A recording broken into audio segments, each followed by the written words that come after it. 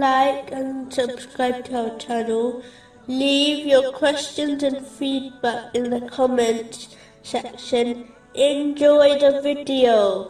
Continuing from the last podcast, which was discussing chapter 9, verse 33. It is he who has sent his messenger with guidance and the religion of truth to manifest it over all religion, although they who associate others with Allah dislike it. It is important to avoid both types of polytheism. The first is the major type, which is when one accepts something as God other than Allah, the Exalted. The second, minor type, which was discussed in detail in the previous podcast, does not make someone lose their faith, but it does destroy their reward, namely, showing off.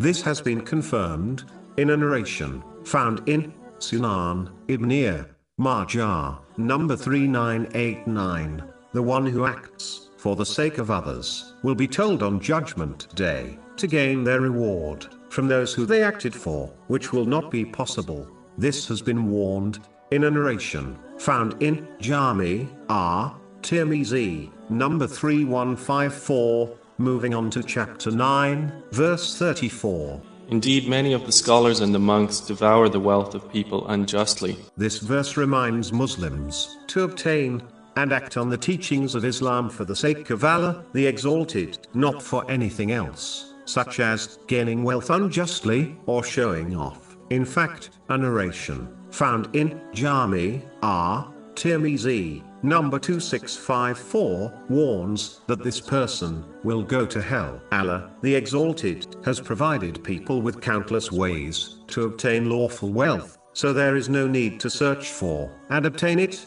through unlawful means, especially through one's faith. Unfortunately, these types of con artists have only increased over time.